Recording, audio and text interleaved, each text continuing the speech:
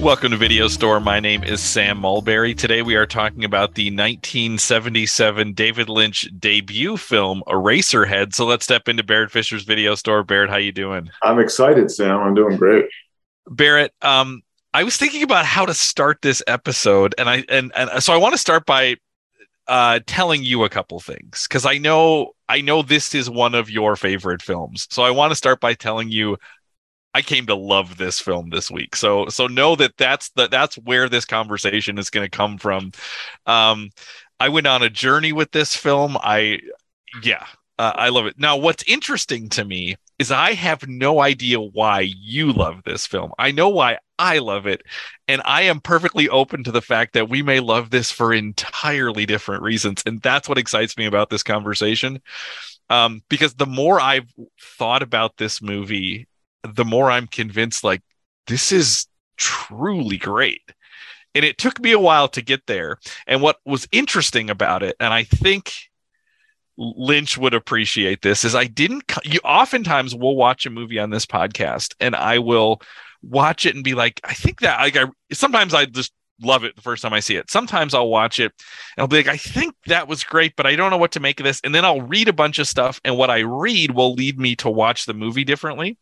This time I watched the movie for the first time and it felt like it was 3 hours long, and it felt like I was being haunted by this movie. I thought it was great, and then I read a bunch of stuff and I'm like, oh yeah, okay, fine. That stuff's fine, but it doesn't help me. And then I watched it again and the movie felt like it was 45 minutes long. It felt like it flew by, and then it just started to work on my brain. And I spent a couple days just thinking about it. And the more I thought about it, the more I started thinking, like, I think I understand part of this movie. This might be a strange statement, but I feel seen by this movie. Like, I feel like this movie understands something about me, which might be a strange thing to say. I don't know, but I'm excited to get into this. But let's start with you. We've talked about Lynch. This is our third Lynch movie we've done on this podcast. Previously, we talked about The Straight Story and The Elephant Man. This is the most Lynchian movie we've watched, though. I think like those two are they both fit within his body of work, but they're also maybe a little more linear and rooted in this world in a kind of way where this feels like other Lynch things I've seen. So let me know your history with Eraserhead in particular. Well, my history with Eraserhead, Sam, is kind of similar. I don't know if you remember when we talked about Persona a couple of years ago, that Persona was a film that I saw posters for before I ever saw the film. And there was something about the image that struck me. And I think that Eraserhead was the same way. I saw those posters, and I forgot this morning to bring the mug that my daughter made for me with that famous shot of Jack Nance and the sawdust up around his head.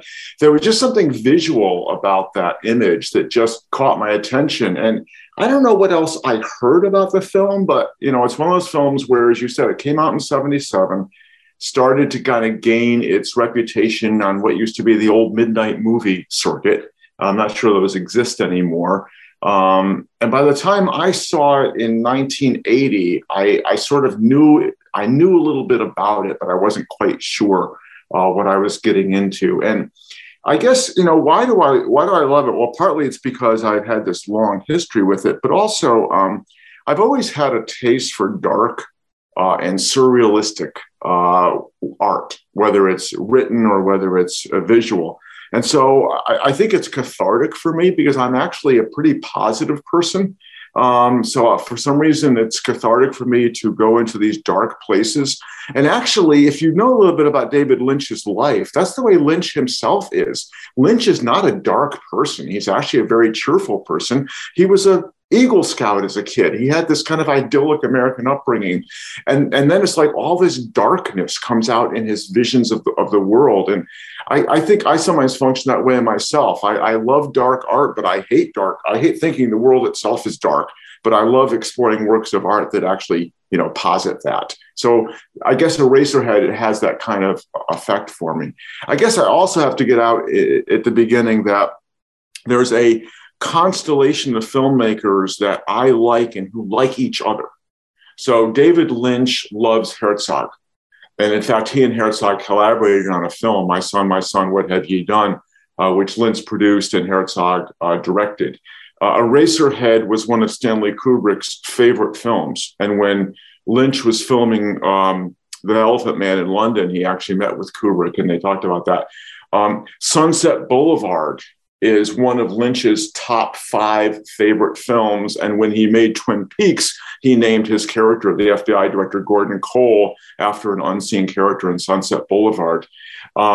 He loves, I'm trying to remember, he says all of Kubrick's films are in his top 10, if that's possible. So there's something about the cinematic universe that I gravitate towards that seems to center around David Lynch for whatever reason. So was this the first Lynch work you encountered? Because you said you saw it around 1980, so that would have been when Elephant Man came out. Did you come to this before that? That's what I'm trying to remember, because I was actually asking my wife, because we were in college together in 1980 when both Elephant Man came out and we saw Eraserhead the first time. I'm pretty sure I saw Eraserhead ahead of time, because I remember watching Elephant Man and thinking, oh, I can see how this was made by the guy that made Eraserhead. So do you remember your first impressions of seeing this film for the first time? And I realize I assume this is a movie you've seen many times in your life. Yeah, I can't remember how many times. Yeah.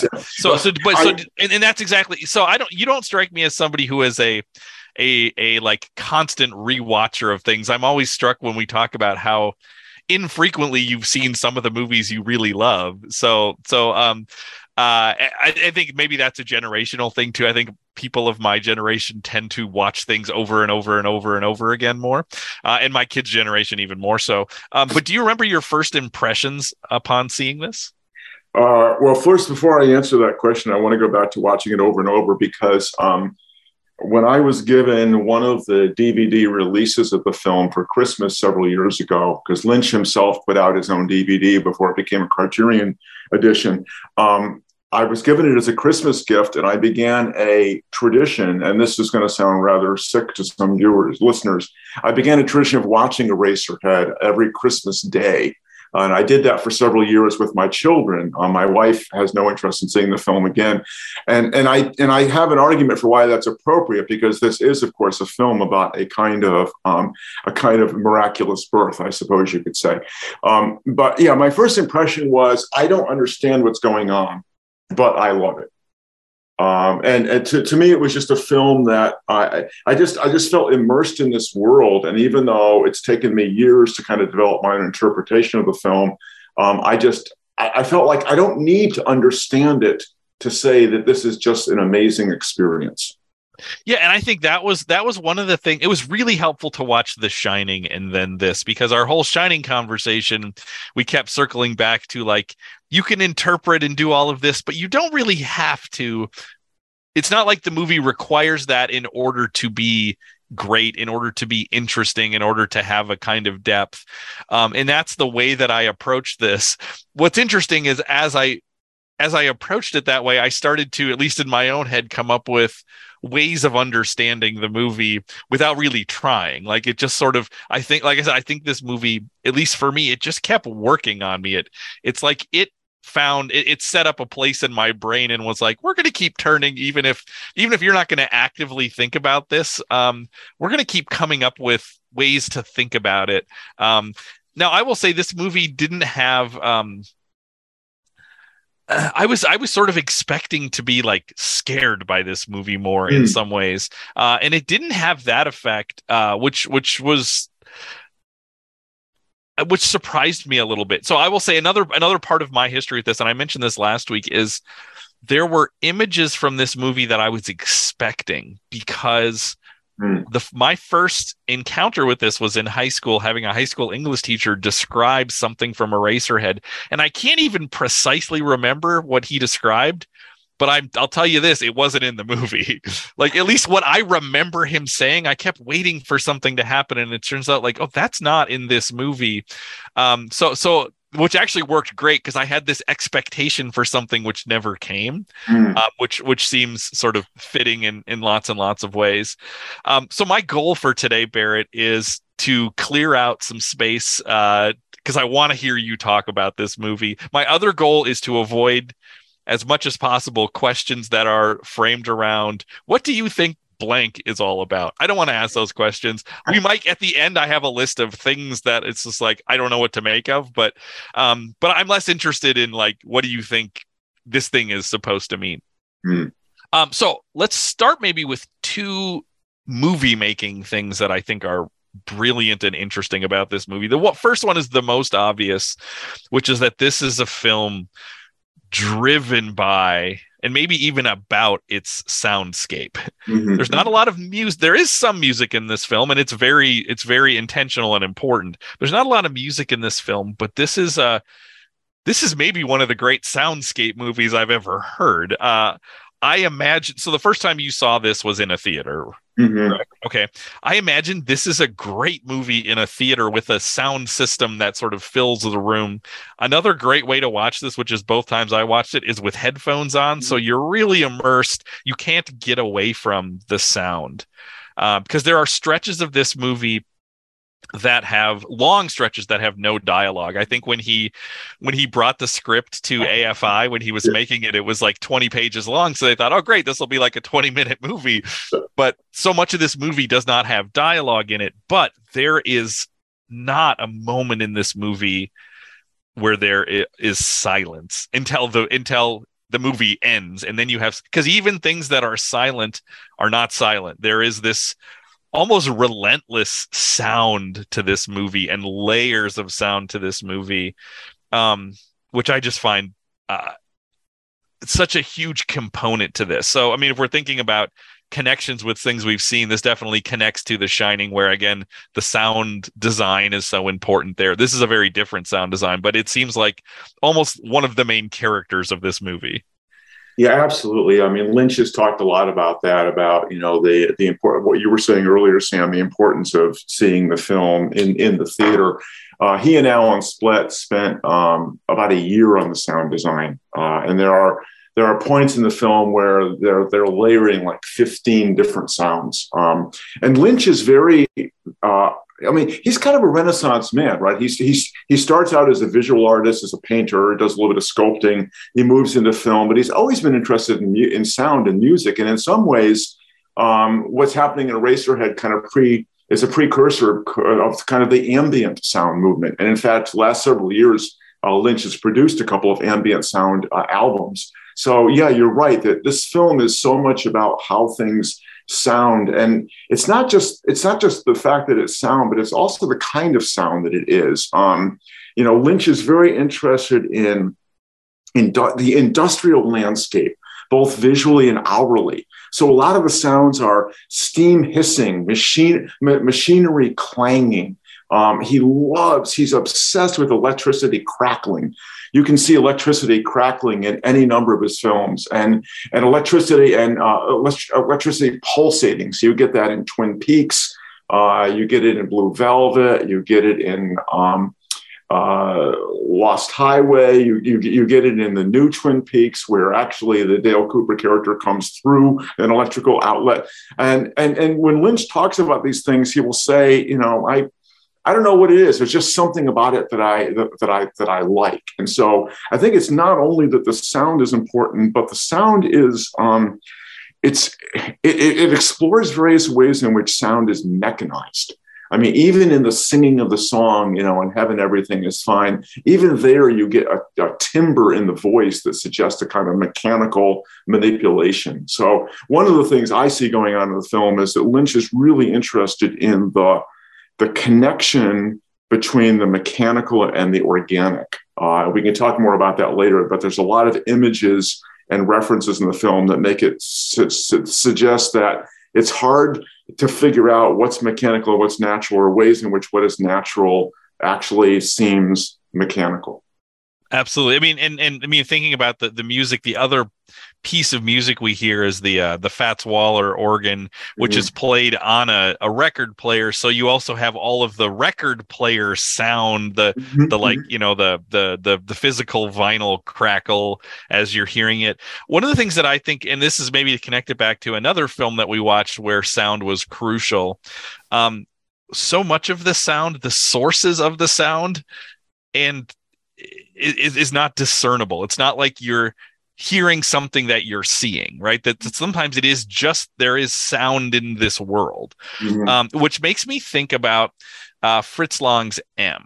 Now, I remember, I don't know if this was something Lang said or if it was something in the commentary, but it talked about how when sound is used right, it can key you into things far beyond the frame.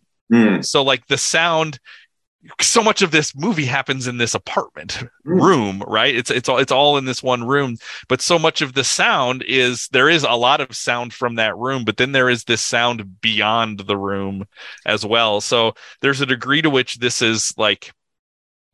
movie involves interior exteriors, which leads me to the other filmmaking piece of this that is, I think, really interesting and really well done, which is what Lynch does visually with scale. Yeah. So there is when we don't see a lot of Henry outside, but when we do see him outside, he is so small compared to this, you know, industrial landscape that he is in. So I mean, like, there's the great shot. I think it might even be the first time we see him. He's at the center of the frame, very much up close, and then he walks away, and he gets so small as he goes through this huge. I don't know if he's walking under a bridge or into some or through some giant doorway, but he is so very small compared to the world. And then I think close to the next shot is him walking just from left to right across the frame, and he's so tiny compared to this, you know, the world he is in. And then, I mean, he does other things with the opening shots of this film, right? You get the big rock or planet, whatever that thing is, and you get Henry's head, those things superimposed over each other. So we're seeing, you know, kind of different things with scale there. And then we also get the very small, we get the world inside of the radiator, you know, and this is one of those things that struck me really like at a kind of personal, visceral level, because I remember as a child being really interested in spaces like the interior of the radiator, but that thinking about like how that also has its own landscape. And if you were small and you were inside of this, it's like this in and of itself is a whole world. And I remember another version of this is I remember being a little kid and laying on the floor and looking up at the ceiling and realizing this room is also a room if you flip it upside down, and how much different my house would look if you were if the ceiling was the floor, and like how you would navigate spaces differently. And so when I saw it start to go into the radiator, I was like, I feel like I am a child again, exploring these tiny spaces and imagining them as big spaces I was occupying, or me being very small. So it's like, this is where, when I talk about feeling seen by this movie, there are just moments where it's like, oh, I get that. So you get these pictures of, or these images of Henry sort of staring into the radiator, even before the world in there, the stage kind of thing appears. That just struck me so powerfully, as like, I understand that. And Lynch said that there was actually something, he said he'd never seen a radiator like that. Evidently, the radiator really was constructed in such a way that it looked like there was a stage. And so that's just a typical Lynchian approach. It's like, you know, he was just inspired by this idea that maybe there's actually a stage inside the radiator. And it is interesting to note that how Henry's imagination becomes kind of progressively darker as the film goes along. So initially, it's just kind of this lovely little thing, but then it gets more and more detached from reality and more problematic. So here's what I think is amazing about this movie. If you just watch what's on the screen, or even better, you try to describe this movie to somebody, it is absurd. It is unreal. Like it's It doesn't make sense when you describe it to somebody. It seems unreal. It seems dreamlike. But I feel like the emotional, personal, interpersonal experiences in this movie are so realistic, even though what's happening is so absurd. Here's what I mean by this. Like,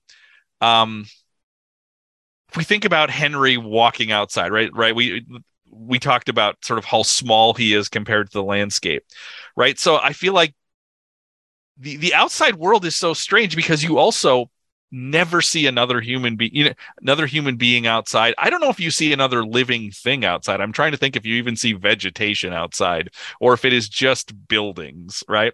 And there is something that seems like post-apocalyptic or unreal about that, but at the same time, it captures the feeling of loneliness of moving through the world that you can feel even if there are people passing on the street when you're in a certain state in life, right? Like the world feels like what it looks like to watch Henry outside, even though what you're seeing is not actually connected or realistic to what you would actually see if you went outside and filmed, if that makes sense. Yeah, I think the aside from Mary and her family, I think the only outside people you see are the quick shot of the two men struggling in the alley below. That's about it. But I want to say something about the Sam, because sometimes the way that dreams are represented in film is actually not the way we experience dreams, right? I mean, I think about my dreams. I had a particularly vivid dream last night, and in the dream, I don't think it's a dream, right? When you're experiencing a dream, the world is actually quite, at least in my experience, the world is quite clear.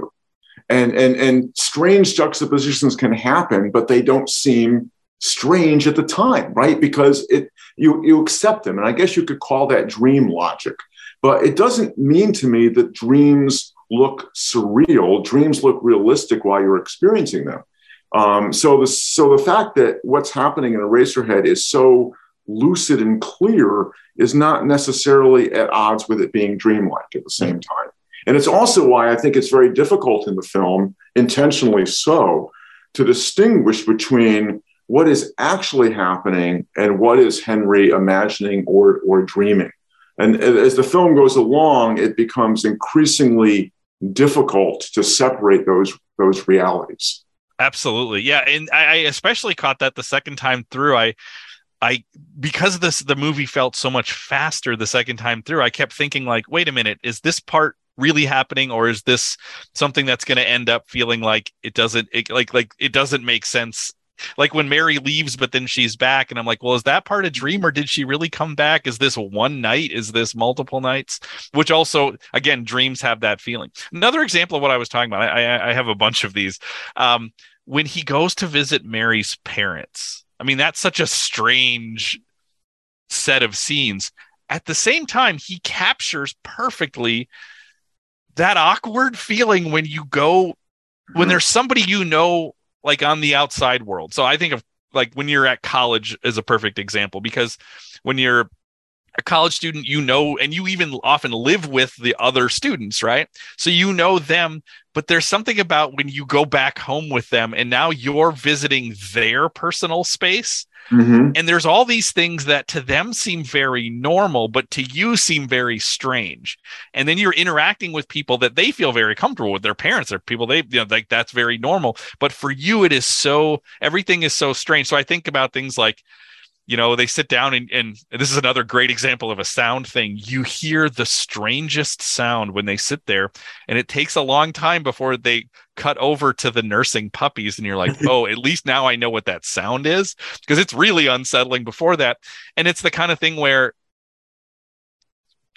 maybe to Mary and her parents that this dog with this litter of puppies nursing is a very normal thing, but there's something very strange about it. So I feel like he captures the awkwardness of like meeting the parents of somebody that you're dating, like that's kind of perfect, even though it's completely unreal. Like if you ever had that actual experience, you would run.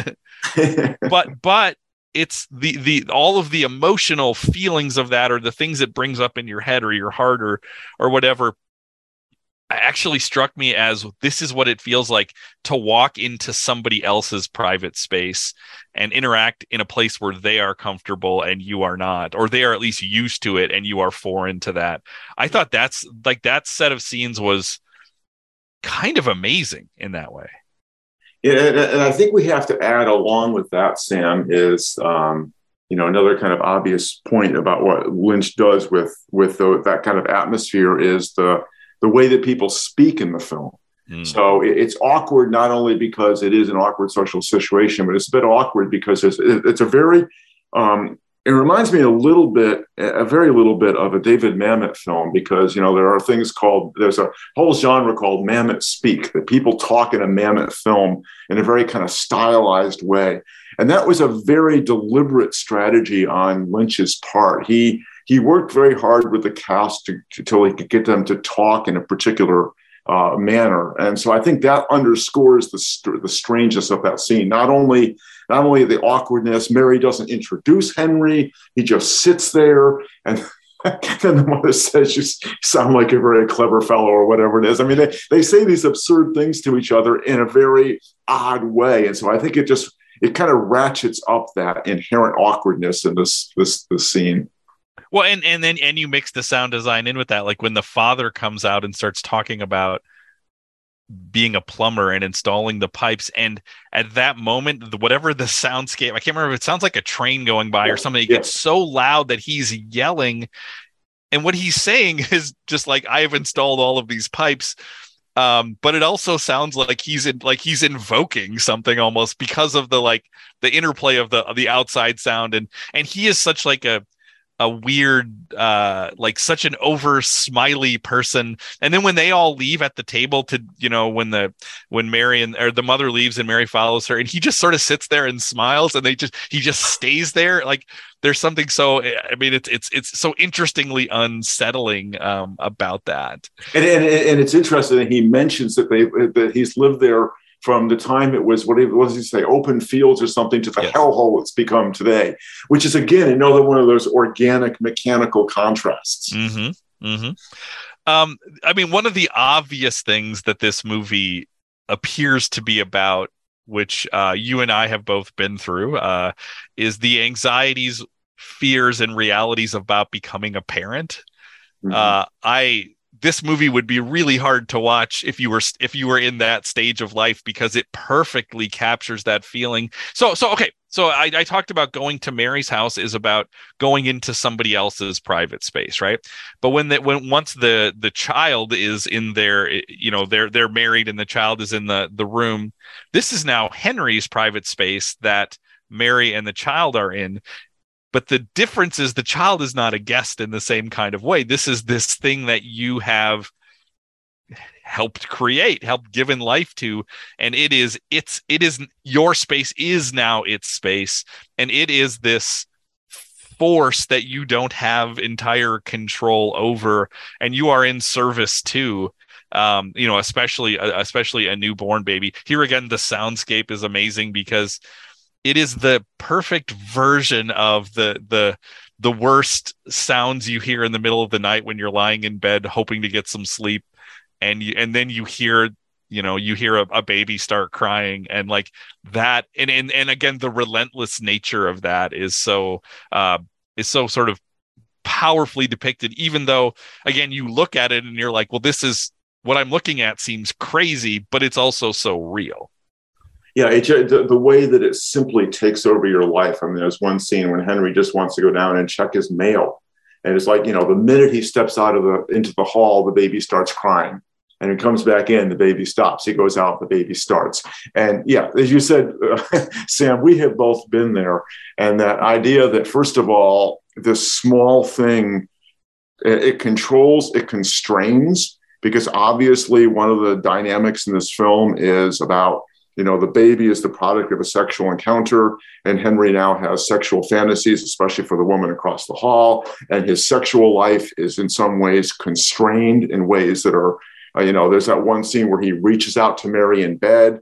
and it's quite clear that nothing is going to happen. And so there's a sense that the baby not only controls what you can do in reality, but then forces you into this fantasy life that only exacerbates your frustration. And so I think Lynch captures that. I mean, I would never want to say that becoming a father was nightmarish, but there were certainly times when I thought, moments. gosh, what in the world were we thinking bringing this thing into the world?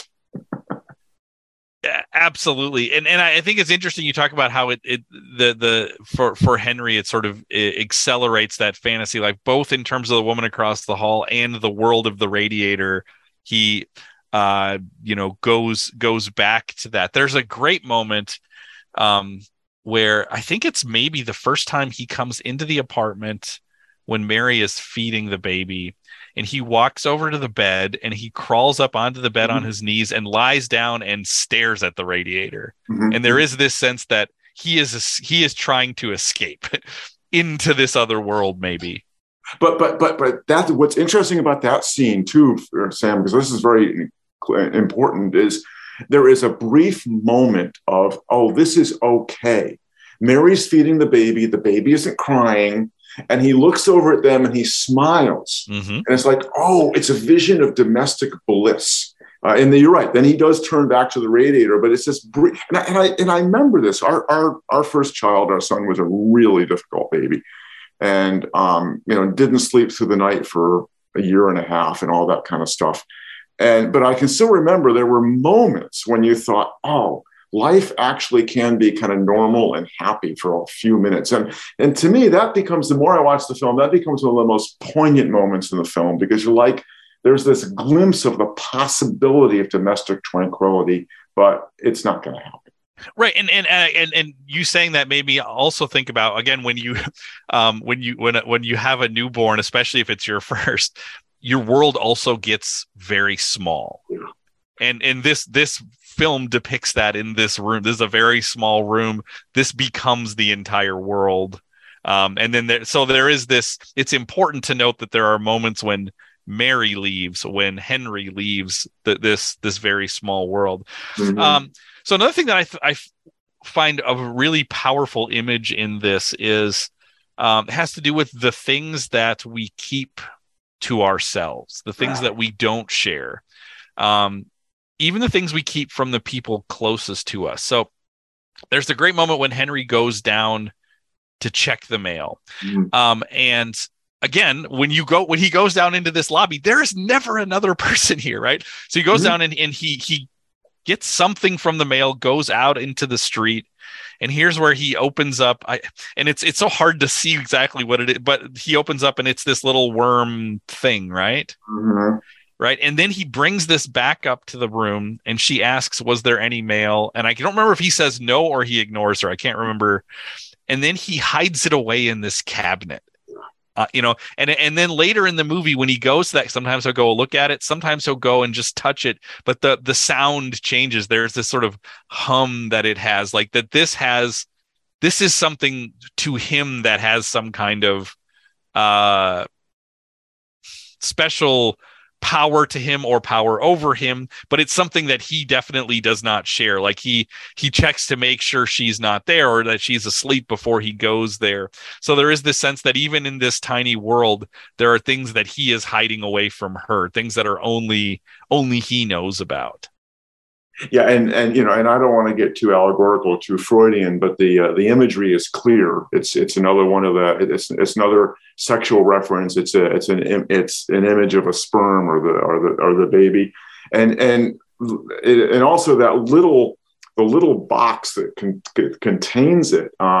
It kind of foreshadows. There's a moment later on in Lynch's great film Mulholland Drive, right, where there's that small box that contains the mystery inside.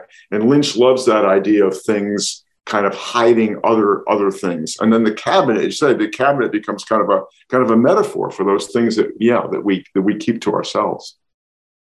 So, and then the Radiator as well is another hidden interior life piece. So one of the things that I started to think about with this movie is that that room is such a one way to read this, and probably the wrong way, but one way to read this is that room is his mind and his self, and there are the different corners of that. There are these there are the parts that he lets Mary into, that the child sort of needs to force its way into to a certain degree. There are the things that he the darker corners. There are the things that he hides, the things that he you see the imagination, you see that it's a location for desire. So that made me just think again, because this is also, I mean, this the title of this movie has to do with the head, right? We see the head at the very beginning of it. So like that gave me an inroads to thinking about a possible way to think about this space, because in the same way he gets invited into Mary's space and Mary comes into his space, that there is something beautiful about letting somebody into your own, personal interior space, but there is also something scary about that. And there are aspects of that you probably never share with people. So to me, it's possible to think of this in terms of how you think about the self and how you think about the self in relationship to others, especially in a family setting, especially in a parental setting. Yeah. Maybe that's a bad read of the film, but that's definitely something that jumped out at me. I'm going to ask a question that I usually wait a little bit later for, but I want to know, like, what do you want to talk about with this one? There's a million things we haven't talked about, but I want to try to hand you the ball a little sooner here. Yeah, well, there's a couple things I want to talk about.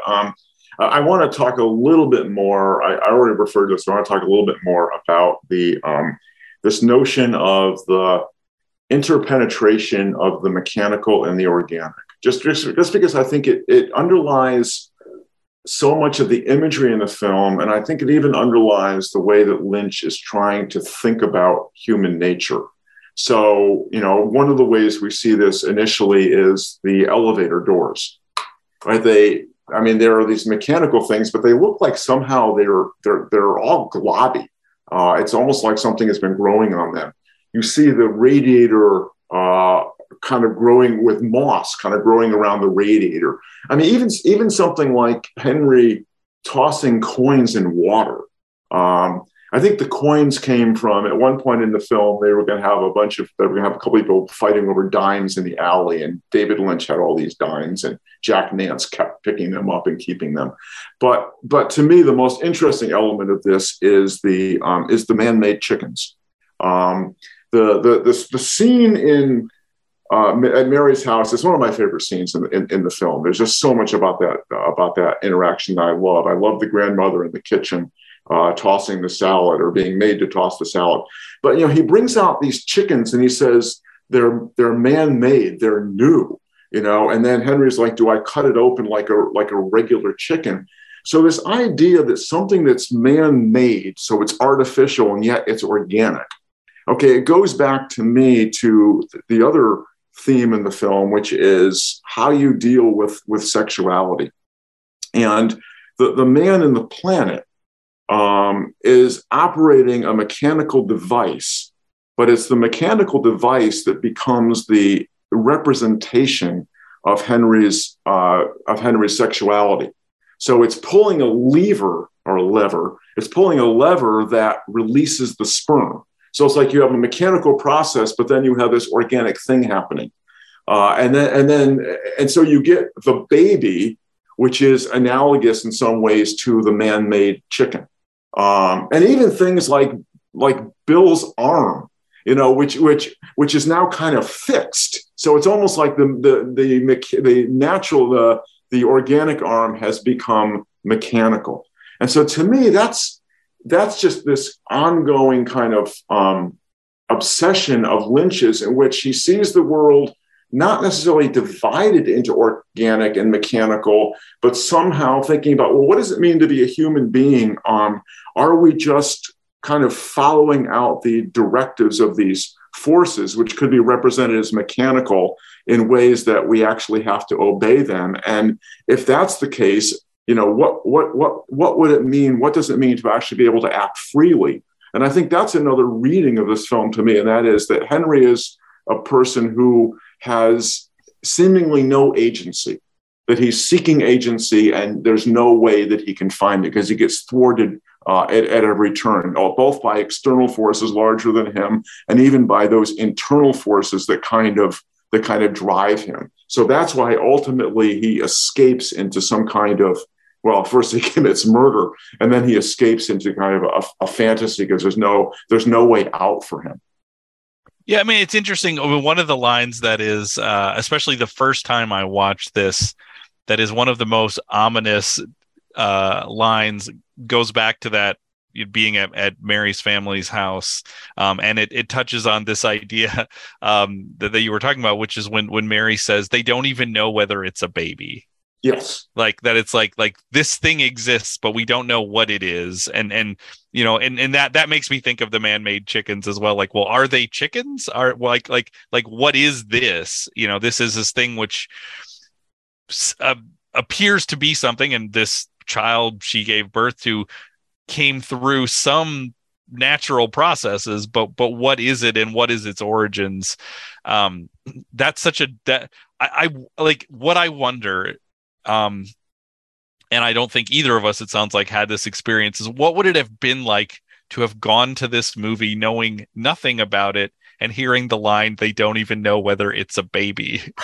like that's something that I think would be such a like slap in the face moment of like, what is about to happen, where I knew going into this, because this is a movie that had such a legacy and stuff that I had heard about and read about, that like, I knew where we were headed.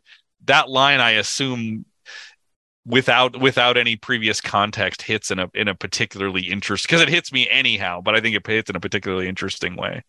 Well, there's a couple of interesting things about that, and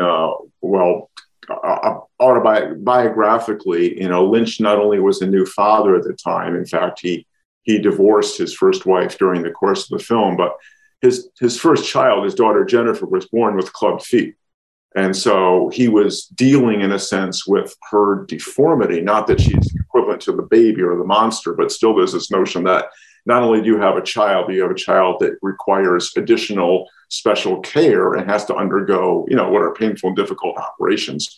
The other reason why that's an interesting line is we do not know to this day how Lynch created the baby. Lynch has resolutely refused to talk about it.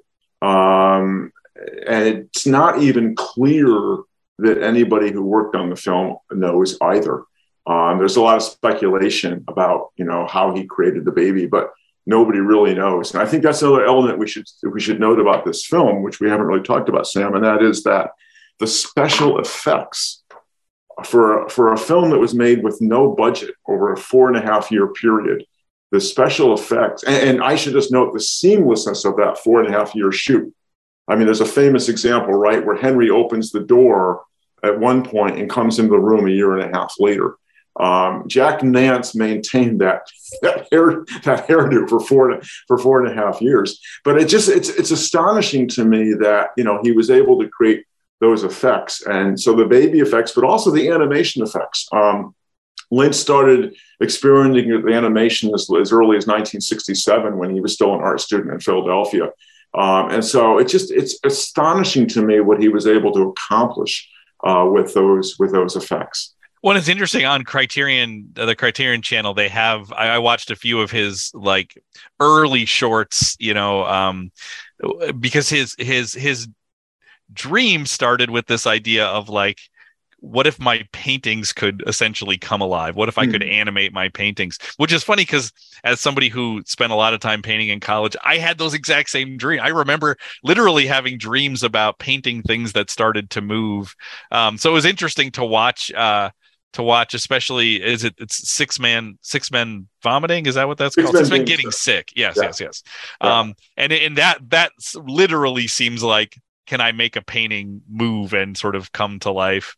But it's very interesting to watch those and sort of see the seeds of, some of the things that he had to, to animate, to do to make this, because this movie looks amazing too, is another piece of it. And one of the things that I read about, and we talk about sort of the idea of an auteur, is because this is such a small budget thing, that Lynch's hands is in so much of this, because there isn't even that much of a crew to this. So the fact that he plays a big hand in the sound design, plays a big hand in all of these things, that this really is a movie that he is deeply, deeply involved in every aspect of.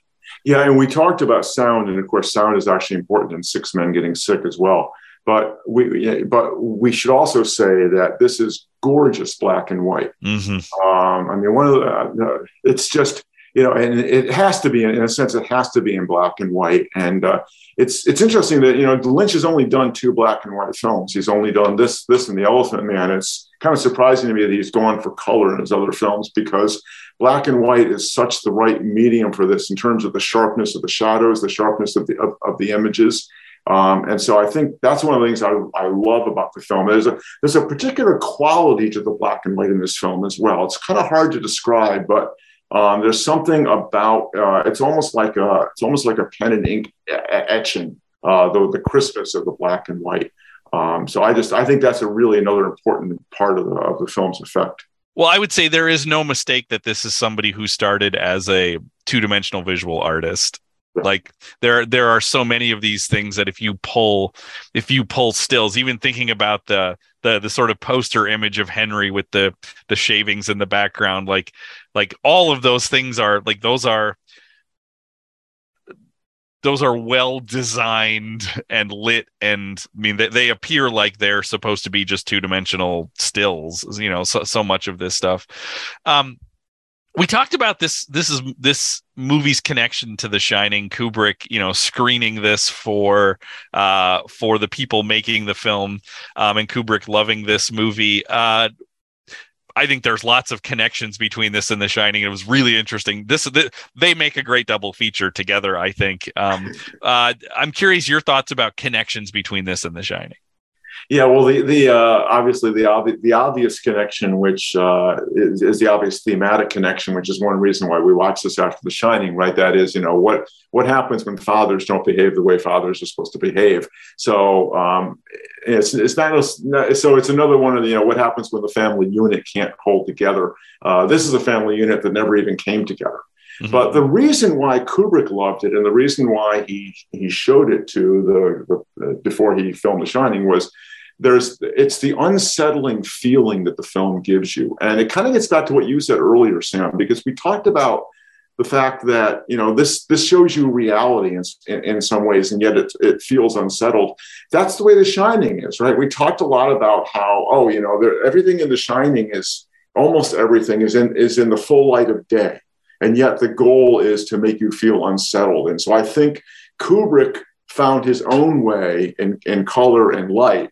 He found his own way to unsettle the audience in a way which is opposite from what Lynch is doing, but is also quite similar. Absolutely. In terms of that feeling.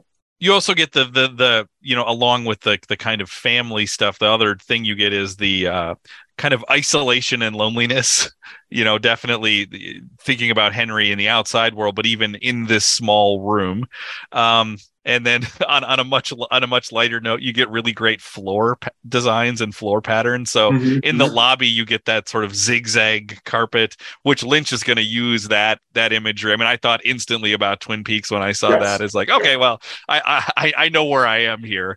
But The Shining also famously has very famous flooring, so maybe there's a connection there. Now it's interesting, you talked about Kubrick's love for Lynch and Lynch's love for Kubrick, and and this sort of constellation of filmmakers, because one of the questions that I wrote, and this is moving maybe off this movie specifically a little bit, but more to think about that relationship, is it must feel good to feel like, oh, a filmmaker I love loves other filmmakers that I love. And I bring that up in part because one of my absolute favorite filmmakers I have the opposite feeling with, and that is I love every film Quentin Tarantino's ever made. He is the filmmaker I came to at the right age, where I've watched everything he made kind of as it came out. And he had a book that came out this week, Tarantino did, that I started reading, and and he also has a podcast that I listen to, and I'm always drawn to the fact that the movies he loves are things where I'm like, that sounds fine, but I'm not really into that. So my thought was, wow, it must feel nice to be like the filmmakers I love would recommend to me the movies that I would also love, instead of my relationship with Tarantino, where it's like, I want you to watch that stuff, process it through your brain, and make something that I love, because that's more of what happens there. I should mention the other filmmaker that Lynch loves is Jacques Tati. Which is really interesting to me as well, and I wonder if that has something to do with silence in Tati's films, his use of sound. Yeah, I also want to mention that he, just as Kubrick showed Eraserhead before The Shining, Lynch showed Sunset Boulevard before Eraserhead, and he says Sunset Boulevard is in his top 5. And of course, his character Gordon Cole in Twin Peaks is named for a character who we never see in Sunset Boulevard, but who is the one that keeps calling Norma in the film to ask about her car, Gordon Cole. I thought about Chaplin and Tati a little bit in that the first 11 minutes, there's no dialogue, and you just see Henry moving through the world, and especially the shot where there are like the weird mounds of dirt. Yes, and he's like the breast-like mounds of yes, dirt. and the way he kind of he doesn't just walk over them, but he walks over them, and which made me think of Chaplin, made me think of Tati a little bit. So I feel like there are definitely moments of silent film performance in this for sure. Do you see connections in terms of thinking about Lynch? This as Lynch's first feature film, connecting this to other works by Lynch? Yeah, well, as we've already alluded to, there are, certainly the electricity stuff, which comes up in several of his films. But I think in terms of films that kind of play with reality and dreams, right? I think Lost Highway is an obvious one, where one character becomes another character halfway through the film. And I think his last 2 films, I think both Mulholland Drive and even to a greater extent Inland Empire, are also films where it becomes very difficult at times to distinguish between reality and and actuality.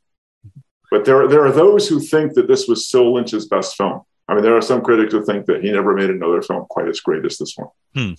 So one quote that I read a couple places is Lynch saying this is his most spiritual film. So I'm curious your thoughts upon hearing that.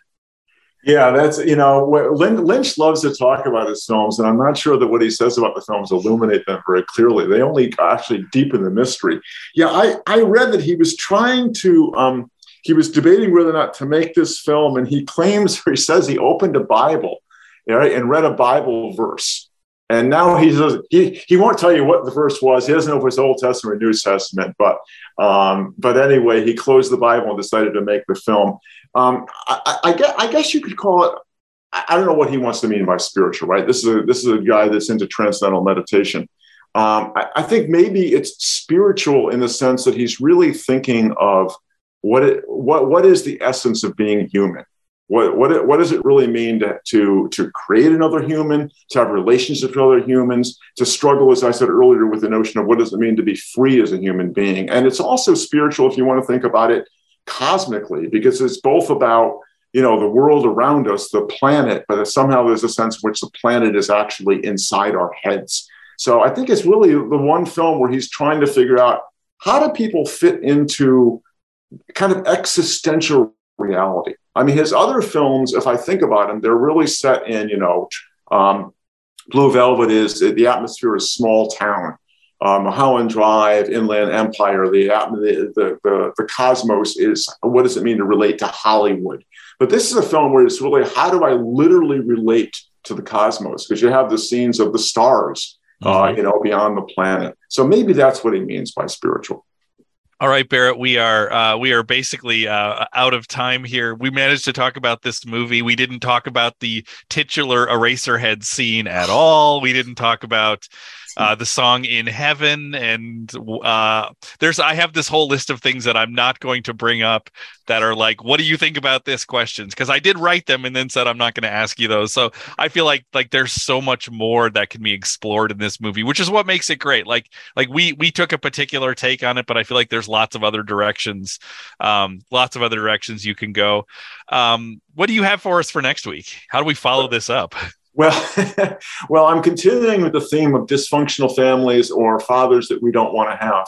And I want to follow it up with the 1955 Night of the Hunter with Robert Mitchum.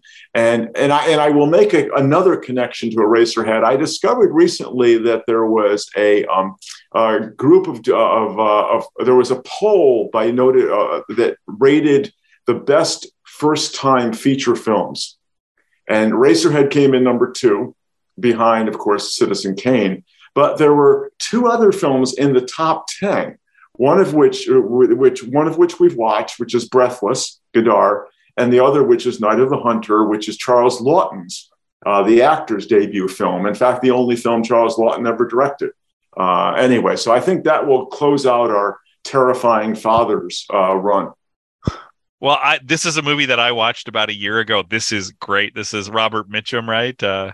Yeah. So one of our first episodes was a Robert Mitchum movie. We'll come back, and this is a great Robert Mitchum performance. It will change the way you think of the song "Leaning on the Everlasting Arms," and yeah, this is such a good movie. I'm excited to watch this. I'm excited to watch this with my daughter. I think she's gonna be super into this. Well, Barrett, thank you. I say this every week, but I really want to say this for you to hear it right now. Thank you for recommending this film and for talking about it. I think there is a reason that we're watching this so late into the run of this podcast, because I realize you're sharing with me and with our listeners something which is very important to you.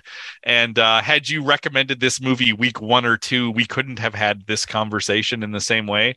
So I feel like you were telling me I was ready to have a conversation about this. And this was great. I like, this is a movie that I don't know the next time I'll watch it, but I don't know that I'll stop thinking about it for a long time. And it makes me think about Lynch in different ways. Somebody who I've seen a lot of his work, but it makes me kind of want to revisit other things, thinking about what he's doing here. This was absolutely great. So thank you so much for recommending this film. That is all the time that we have, but we will be back next week to talk about The Night of the Hunter in the Video Store.